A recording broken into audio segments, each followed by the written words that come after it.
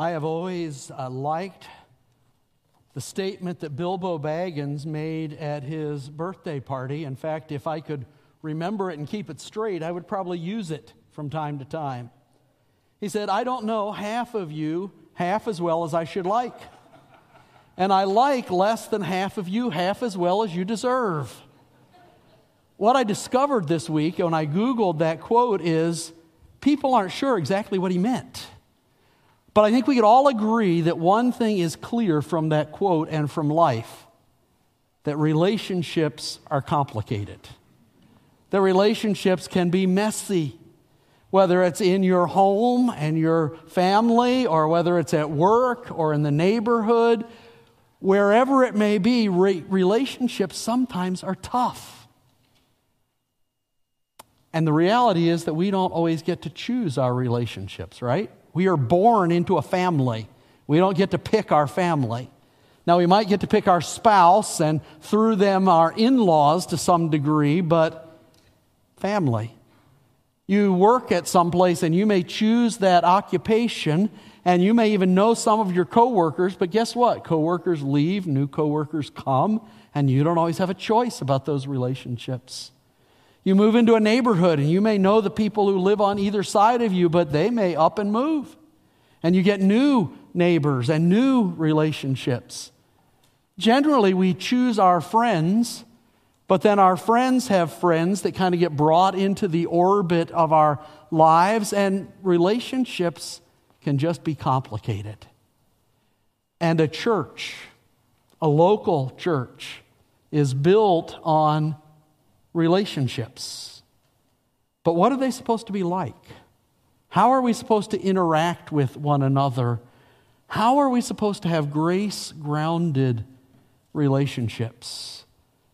In Colossians chapter 3, verses 12 through 17, Paul talks about that. And so I invite you to turn in your Bibles or on your electronic device. Find that passage that begins with these words. "Put on then as God's chosen ones, holy and beloved." Paul starts to talk about relationships by talking about our relationship with God. And he says, we have been chosen by God. And you go to Ephesians, the parallel book, before eternity past, he chose us. We have been set apart to be holy and set apart as holy to God. And we are deeply loved by God. You could summarize that by saying God has given us grace. And now Paul is going to say, because we have been graced, because this is who we are in Christ, it is important that we work out grace-grounded relationships. That's a core value of Berean. We must take the grace that has flowed into us and let it go out, especially to the believers around us. Last week we talked about a different core value. We talked about Christ-centered transformation. But the truth is these two are linked together, because we don't do transformation just in isolation. We are working together at being transformed. Together we're rubbing rough edges off each other. And the truth is that as we are transformed, it will show in our grace-grounded relationships. And so for a few moments this morning, I want us to look at Colossians 3. And I want us to think about what Paul lays out for us about grace-grounded relationships. In this passage, I see at least 5 identifying marks of those kinds of relationships. Marks that we can use to evaluate ourselves, because that's what this is about. It's not about saying, well, that person needs to do better. It's about saying, where do I need to improve here? So that we as a church together can demonstrate grace-grounded relationships. And so in verse 12, Paul begins by telling us that grace-grounded relationships are others-focused, that they have other people, not self, at the center. Put on then, that's a command, Paul says. It's an urgent command. Put on this new clothing. Put on clothing that will help with your relationships as you live them out. And then Paul talks about who we are, those phrases we just looked at. Chosen ones, holy and beloved. And he says, dress in this way for successful relationships. And he lists 5 virtues, probably the counter to the 5 vices that he mentions back in verse 8 when he talks about anger and wrath and malice and slander and obscene talk. Now he says, here are 5 virtues that are part of good relationships. Virtues that are others focused. Virtues that really can only be practiced in community. That can only be practiced in relationships. Compassionate hearts. Caring for the needs of other people more than we're focused on ourselves. Somebody who has the opposite of a compassionate heart is Lucy Van Pelt from the Charlie Brown series. So in honor of the World Series, Charlie Brown is pitching and a line drive comes right back at him. And Lucy says, Charlie Brown got hit on the head with the ball. Linus says, here, run over to the drinking fountain and soak this handkerchief in cold water. She says, you're kidding. With a head like Charlie Brown's, you'll need a bed sheet. That's not compassion. And Charlie Brown recognizes that. He says, I'm dying and all I hear is insults. Compassion. Knowing when others are hurting and caring for them. Paul also talks about kindness, which is not too different. But the idea is that we're sensitive to what other people need. We want them to do well. We want what is best for them. Humility, not exalting ourselves, but instead we value others and we lift them up as we go down. Meekness. Some have defined that as power under control. I would say meekness is having power, having rights, but not insisting on them. Being willing to surrender those for the good of other people. And then patience. We talked a lot about that last week. Patience is putting up with difficult people without retaliating. Why? Because we're focused on them. And we're focused on what's good for them, not how they are so irritating to us. So we're willing to set that irritation aside and have patience with them. Grace-grounded relationships mean that we are others-focused. And I'm really thankful as I look around, I see a lot of that. I see some of you sitting out here right now that I know are compassionate and kind and are working behind the scenes to minister and to help people, and most of the church doesn't even know it. I'm also thankful because I was at a conference a couple of weeks ago and heard some of the horror stories of COVID from pastor friends and from some of the speakers. And as I reflected on that, I thought, I am really thankful that people at Berean were willing to say, you know what? That's probably not how I would have handled COVID as a church or as a pastor, but okay, I'll go along. And that's how most of you responded, and that's an others focus as we try to balance some of that stuff. And then in COVID and coming out of COVID, we went to 2 services, and that probably wouldn't be any of our real preferences. But we can't put everybody on a given Sunday in this worship center, and we certainly don't have classroom space for our adult and kids classes if we were all in 1 hour. And most of you said, you know what? Wouldn't be my preference, but okay. This is what we need to minister to other people. Or maybe you don't like how an event was organized. Maybe, you'll come and you'll say, boy, I would not have organized trunk or treat that way, Pastor Jim. But you say, you know what? I'm going to minister. That's more important than what I would prefer. Or maybe as a pastor, somehow I've let you down, or your deacon has let you down, or your Sunday school leaders have let you down. But instead of lashing out, you say, I'm just going to focus on the fact they're human. Or maybe the music, maybe Larry's music last week or the music this morning wasn't your preference. But you say, you know what? There were other people who were really worshiping and enjoying, and That's good, even if it isn't what I would have chosen today. Grace-grounded relationships are others-focused. And so it's an opportunity for us to step back and say, how am I doing with that? Am I more concerned with me or with the believers around me? Grace-grounded relationships also respond with grace when wounded. See, if we are others-focused, when somebody hurts us, when they wound us, we'll respond differently than if we're self-focused. Because if we are self-focused and somebody hurts us, somebody violates our rights, man, we let them have it because it's all about me. But Paul writes, bearing with one another. And if one has a complaint against another, forgiving each other. As the Lord has forgiven you, so you must also forgive.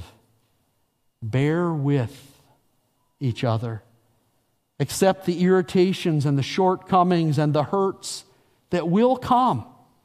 Because when you're in a relationship with people, guess what? They will let you down. They will irritate you. They might even hurt you. It's part of the messiness of relationships. And yet Paul says, when that happens, put up with each other. Let go of the anger or the frustration or the hurt. And then he says, forgive. Forgive each other. If, and Paul's a realist, the if there doesn't indicate, well, it might happen, it indicates reality. If you have a complaint against another, if somebody has fallen short of what you think they should do, if you somehow have a blameworthy accusation against another person, forgive. Now, if it's intentional, you may have to go to that person and biblically seek to resolve it. But the reality is most of the time, those hurts, those slights, are just because people are thoughtless, are just because I'm self-focused that day instead of focused on others. And Paul says we need to forgive. It's a command.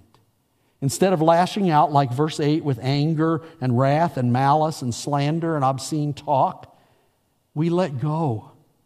We forgive. Why? Because it's commanded and because the Lord has forgiven us. And He's forgiven us far more than anything we would have to forgive someone else for. Grace-grounded relationships respond with grace when they're wounded. So I don't know if there's something that stands between you and another believer today. But if so, you need to work at dealing with that. Either bury it and forget the grudge, forget the hurt, or go and talk to them and resolve it. Or if you're the one that has caused the hurt and you know it, go to that person and seek the forgiveness that they need to give. Several years ago, I read an article about the apology hotline.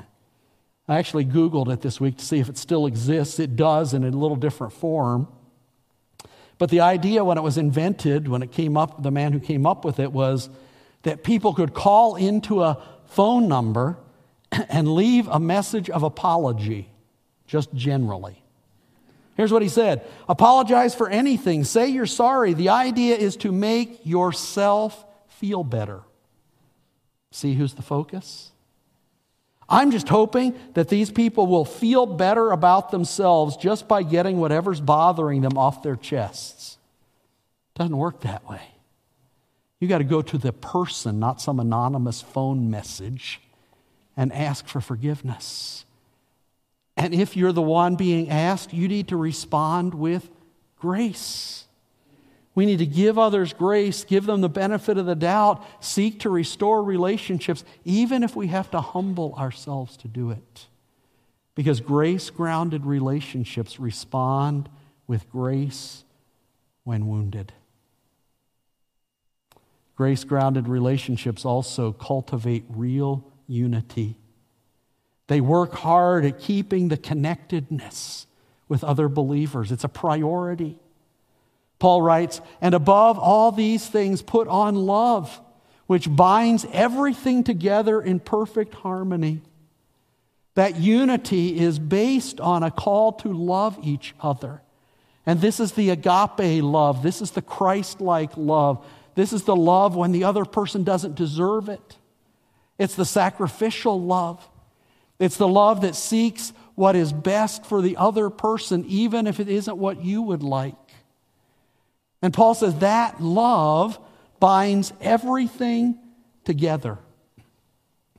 And that binding together is the same word Paul uses in chapter 2, verse 19, for ligaments. He says, love is what ties everything together in perfect harmony. The question is, what's the everything? Some think he's talking about verse 12, that love is what binds all those 5 virtues together. It's what kind of goes over them like an outer cloak. It's what motivates those virtues for other people. And that could very well be.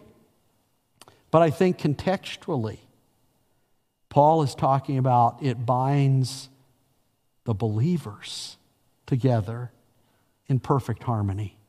Certainly back in chapter 2, verse 2, he talks about the same thing when he says, we are knit together in love. That love is what ties the whole body of Christ, the church, together. And that love flows into peace. As Paul writes, let the peace of Christ, the peace that Christ made with us by his death, burial, and resurrection, the peace that we have with God because of what Christ did, that now moves out so that we have horizontal peace with each other as well. He says, let that peace rule in your heart. The word rule is an interesting word. It really means to referee or to umpire. So let the peace of God umpire your heart so that when anger and bitterness try to infiltrate your life, your heart, the peace of Christ says, you're out of here. You're gone. Because peace is my priority with this person. Let the peace of Christ rule. Now, that's not peace at any price. In the context of the whole book, Paul would say, you always stand for truth. You never compromise the truth. But it is a willingness to sacrifice our preferences and our rights for peace and unity. It's a willingness to say, well, I would probably have liked things done this way, but you know what? Our relationship, our peace is more important than that. A lot of times when I'm doing premarital or marital counseling, I will tell couples, don't sweat the small stuff. Because it's amazing how much little things sometimes eat away at relationships. And I'll say to them, it really doesn't matter whether you squeeze the toothpaste tube from the bottom or the middle. Don't sweat the small stuff.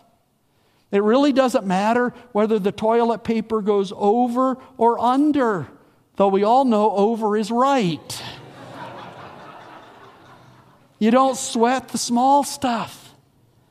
Instead, you say, you know what? My peace with this person is far more important than that issue. Peace arbitrates in our relationships, our differences, our cultural differences, our personality differences, our preferences, because we put others first. And we need that love and that peace and that unity because Paul says we were called in one body. We are one body, bound together by love in unity. And when the body is at war with itself, guess what we call that? Disease. And when the body of Christ is at war with itself, it's a diseased body. There are always some people in every church or every gathering that love a good fight. And Paul says that's not what it's about. It's about peace. At the conference I mentioned, I was leading a business session for our state association. And before the business session began, one of my pastor friends, I'll put that in quotes, said to me, I'm going to bring up this really controversial issue, because he just likes to stir the pot. And I said, well, as chairman, I have broad discretionary powers, and if you bring it up, I'm ruling you out of order. But he just likes to stir the pot, and maybe you do too, and maybe there are settings where that's okay, but Paul says our focus needs to be allowing peace to umpire and rule in relationships. And then he says, and be thankful. A phrase, a topic that he is going to bring up a couple more times in this passage. But I think in this verse it's critical because what he is pointing out is it is a whole lot easier to get along with people who are thankful instead of people who are complaining. And again, when I'm doing marriage counseling, very often I will give couples an assignment to go home and write down 10 things for which you are thankful about your spouse. And sometimes they look at me like, I can't think of any. We'll work at it. Think of 10 and then take those 10 and every morning thank God for some of those. You know why? Because if we're thankful for people, it'll flow out in peace and in unity in our relationships. Grace-grounded relationships cultivate real unity. So we need to ask ourselves, is what I'm about to say, or is what I'm about to do promoting peace in the relationship at Berean? Is it bringing people together? Work hard at getting along, at looking for ways to connect, and avoid complaining. Several years ago, a lady wrote into a magazine I subscribed to, and she said this, I will not be renewing my subscription because one of your articles said the Apostle Luke. Luke was a Gentile physician and not one of the 12. Well, duh, that's true, but is that really worth canceling a subscription over because somebody slipped up? And then I thought, I know people who've left churches for less important reasons than that. Paul says, no, work at real unity. Grace-grounded relationships also overflow with God's word. They're marked by biblical truth being spoken to others. And of course, that fits well with our core value of being all about God's truth. Paul gives a command. Let the word of Christ dwell in you richly. Literally, let the word of God have ample room. Let it be at home in your heart as a treasured thing.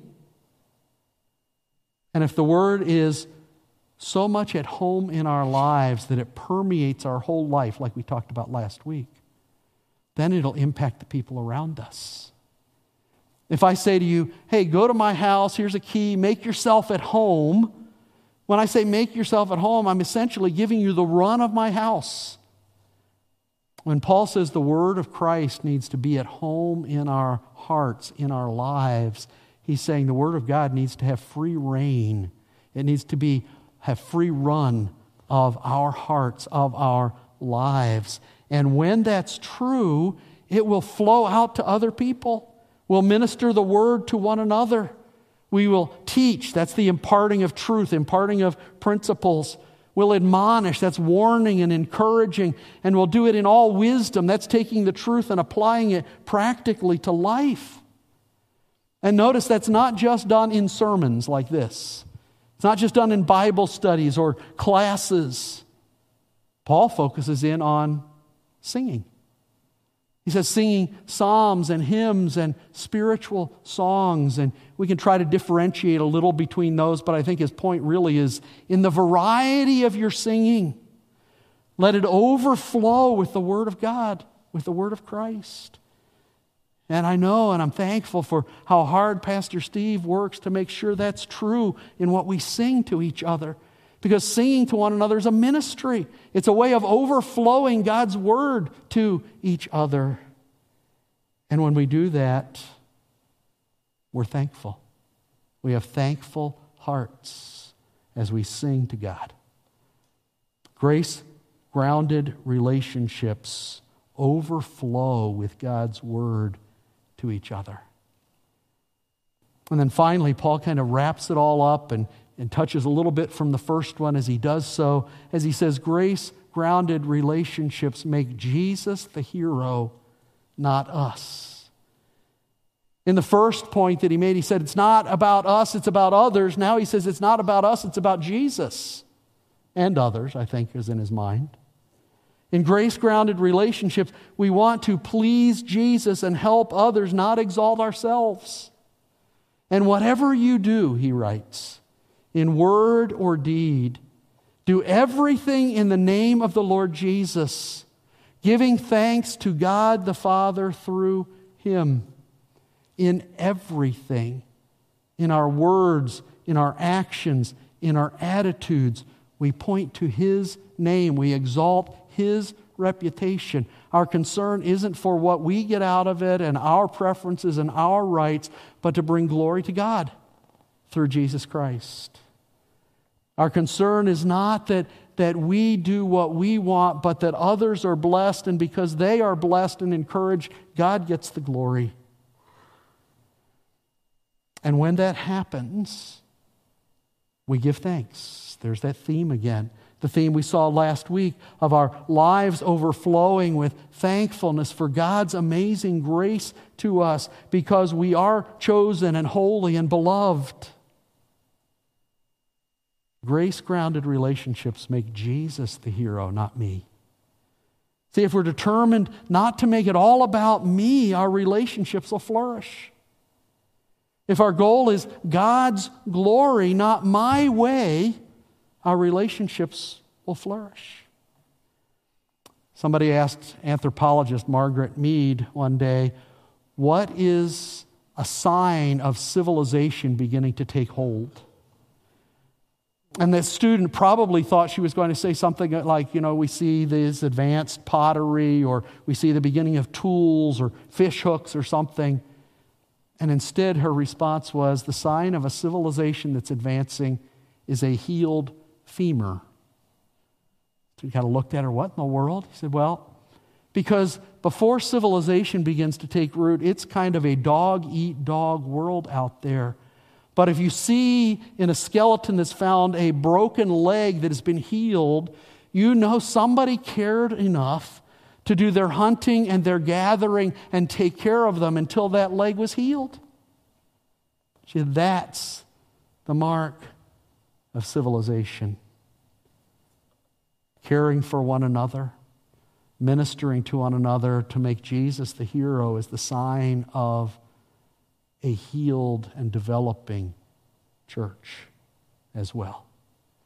See, our relationships in the church are grounded in the grace that God has given to us in Christ. And as that grace comes to us, it needs to move out and impact our relationship so that we're focused on others and their needs instead of ourselves. So that when we are wounded, and we will be, because relationships are messy, we respond with grace. And we work at bearing with and forgiving each other so that we're cultivating real unity. And out of our lives, God's word that's taken such hold in our lives overflows to other people so that we're ministering the word of God and cultivating that in our relationship. And we're making Jesus the hero. He's the focus of our attention so that others get ministered to for his glory. The Roman Emperor Hadrian was trying to figure out who these people were in his empire called Christians. And so depending on which version of the story, and there are multiple versions out there, he sent someone to spy on Christians, or there was a Christian that wrote to him. We don't really know which it is, but part of what was written in the report about what Christians are has lived on and been carried on through the centuries, because this is the line that everybody remembers. Behold how they love one another. We are in a culture that is deteriorating rapidly. The darkness is growing. And you and I need relationships that will cause people to look at Berean Baptist Church and say, those people love each other.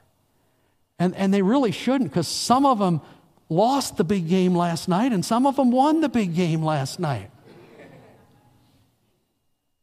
They're different in socioeconomic level. They're different in their preferences. They're different in where they live. And yet they love each other. Why? Because we have grace-grounded relationships that are rooted in the grace that's been given to us. And so you and I can step back and we can look at these 5 marks and we can say, how am I doing with that? What do I need to work on? How can I cultivate better relationships within the body of Christ so that people will look and say, man, they love each other? And if you're here this morning or you're watching online and you don't know Jesus, I want you to understand that we are far from perfect. We don't get our relationships right a lot of the time, but we're working on it, and He's working on us. We are far from perfect, but we have a perfect Savior. And we would love to introduce you to Him. If you'd talk to one of us before you leave, or if you'd call our office if you're watching online. For those of us who know Christ, the goal is grace-grounded relationships, interconnected by God's grace, and then showing that grace as we interact with each other. May that be true of Berean Baptist Church to the glory of God. Let's pray. Lord, I pray for myself as I pray for my brothers and sisters here, that we would learn more and more and more how to love each other, how to forgive each other, how to bear with each other, how to allow grace to flow from us to others in our relationships. May we be a light in a dark place because of the relationships that we have grounded in your grace. It's in our Savior's name we pray. Amen.